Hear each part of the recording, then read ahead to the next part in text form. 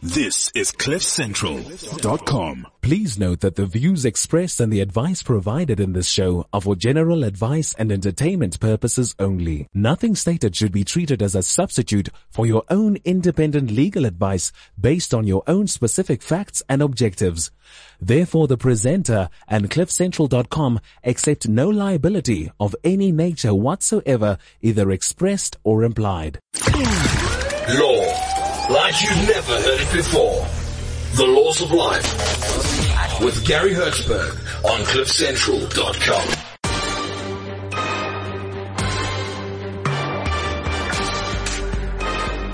Presenting the Attorneys Fidelity Fund and the Attorneys Insurance Indemnity Fund on CliffCentral.com. Your champions in the legal profession. Sanbonani, I'm Gary Hertzberg, and this is the Laws of Life on CliffCentral.com. Alongside me today, Lionel Makokotlela. Welcome, Lions. Welcome, Gary, and welcome to our podcasters. Cool. As we know, attorneys are vulnerable to claims by their own clients or third parties in some instances, and these come about because of errors or omissions made by the attorney. And claims are in reality on the increase, not only in South Africa, but also internationally, like the United Kingdom. So it doesn't matter whether you're a candidate attorney or you're an associate in a firm or a single practitioner or a director in one of the big, large law firms. Everyone is of us attorneys or prospective attorneys is always vulnerable. With us in studio today is Joseph Kunene. He's claims executive of the Attorneys Insurance Indemnity Fund. Very warm welcome to you, Joseph. Good afternoon, Gary, and good afternoon to your listeners. Excellent. Let's shoot the breeze and ask you, first of all, what cover is provided by the Attorney Insurance Indemnity Fund to attorneys? Thank you. Gary, the Attorneys Insurance Indemnity Fund provides cover or indemnifies an insured attorney for professional legal liability to pay compensation to any third party which arises from the provision by that insured attorney of legal services. But the claim must have been made against that attorney in the year in which the cover applies. Mm-hmm. Okay, so let's take a practical example, if I may, Joseph. If my attorney has failed to carry out my instructions and, can we say, or maybe has been negligent, and as a result, I've suffered a loss, who do I approach as a member of the public?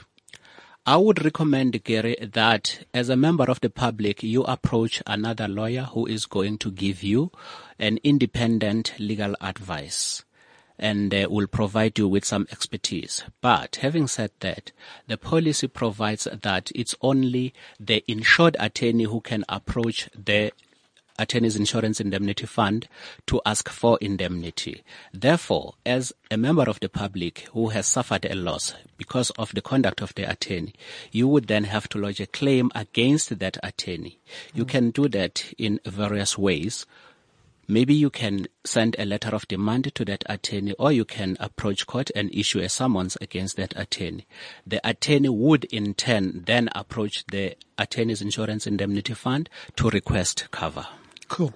Now, we know there's a brother-sister two organizations. The one is the Attorneys Fidelity Fund.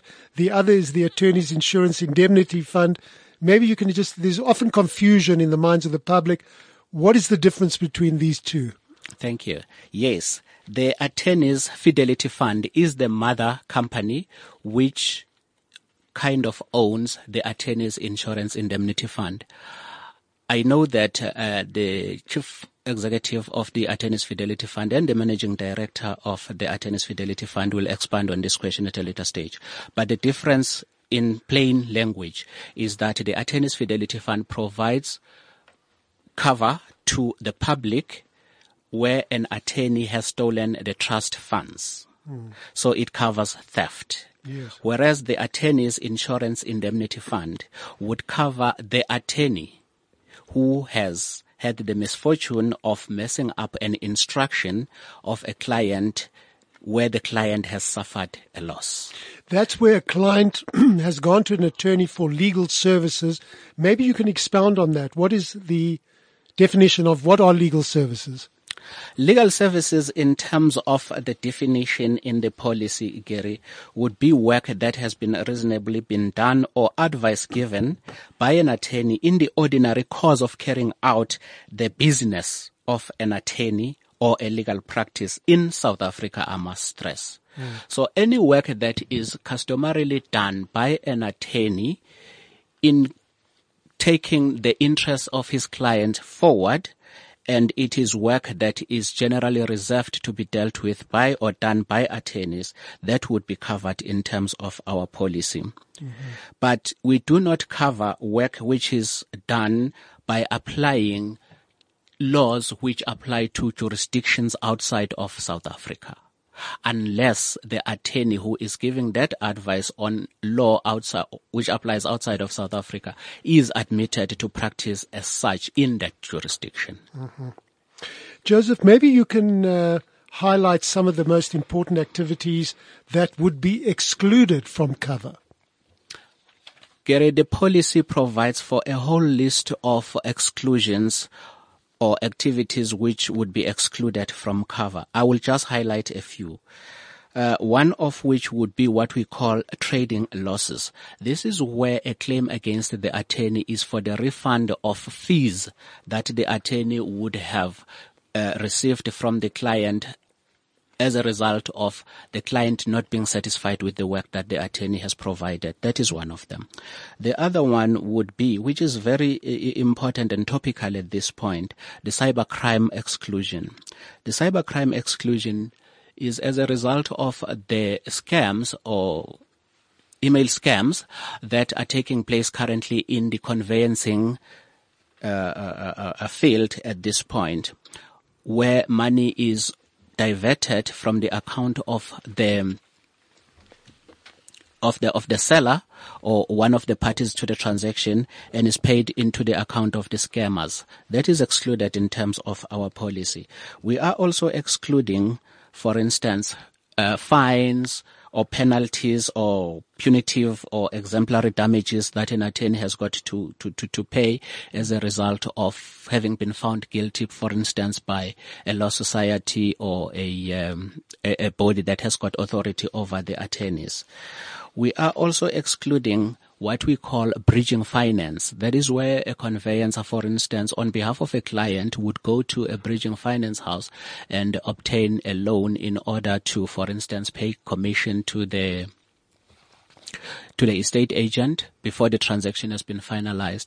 What we do cover there, though, is money that is borrowed or lent to the client by a bridging finance house, which would enable the transaction to be effected. For instance, transfer duty payment for the clearance certificate, and such things.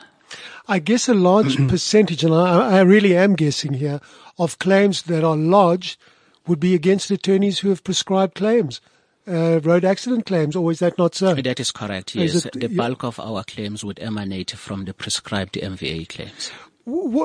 So that I understand it, what would the reason be why an attorney would allow a claim to be prescribed? Is it just pure negligence, or some of these lawyers unfamiliar with the law, or what actually is, or wouldn't you know that? There are different reasons why that would happen. The biggest of them all probably would be the incorrect use of a diary system. Or, for instance, the incorrect application of the law itself, where the person dealing with the claim does not calculate the period properly. Correctly, yes. So, but it is basically more like the file getting lost in the system and not coming out, or, for instance, the documentation not being able to be collected and collated timeously for a proper and substantive lodgement with the AIIF. There are so many reasons why that would happen. We are trying to get the word out to the public that if your lawyer does cause you a loss, that this is available to you, which is very important. There may be members of the public that may not know that they do have the right to claim from the attorney, and it is backed by the insurance company to an extent, his claim. So it's very important that we get this message out. And that's why we have agreed between ourselves to bring this to the attention of the public. Yeah, excellent. Just the last question. I know, Lions, you want to ask a question. No, certainly, Gary. It's just the question is basically, whom do we contact if we need assistance regarding a claim? Well, yes, there are two people at this point that I would recommend be contacted by attorneys in the event that they have got a claim against them.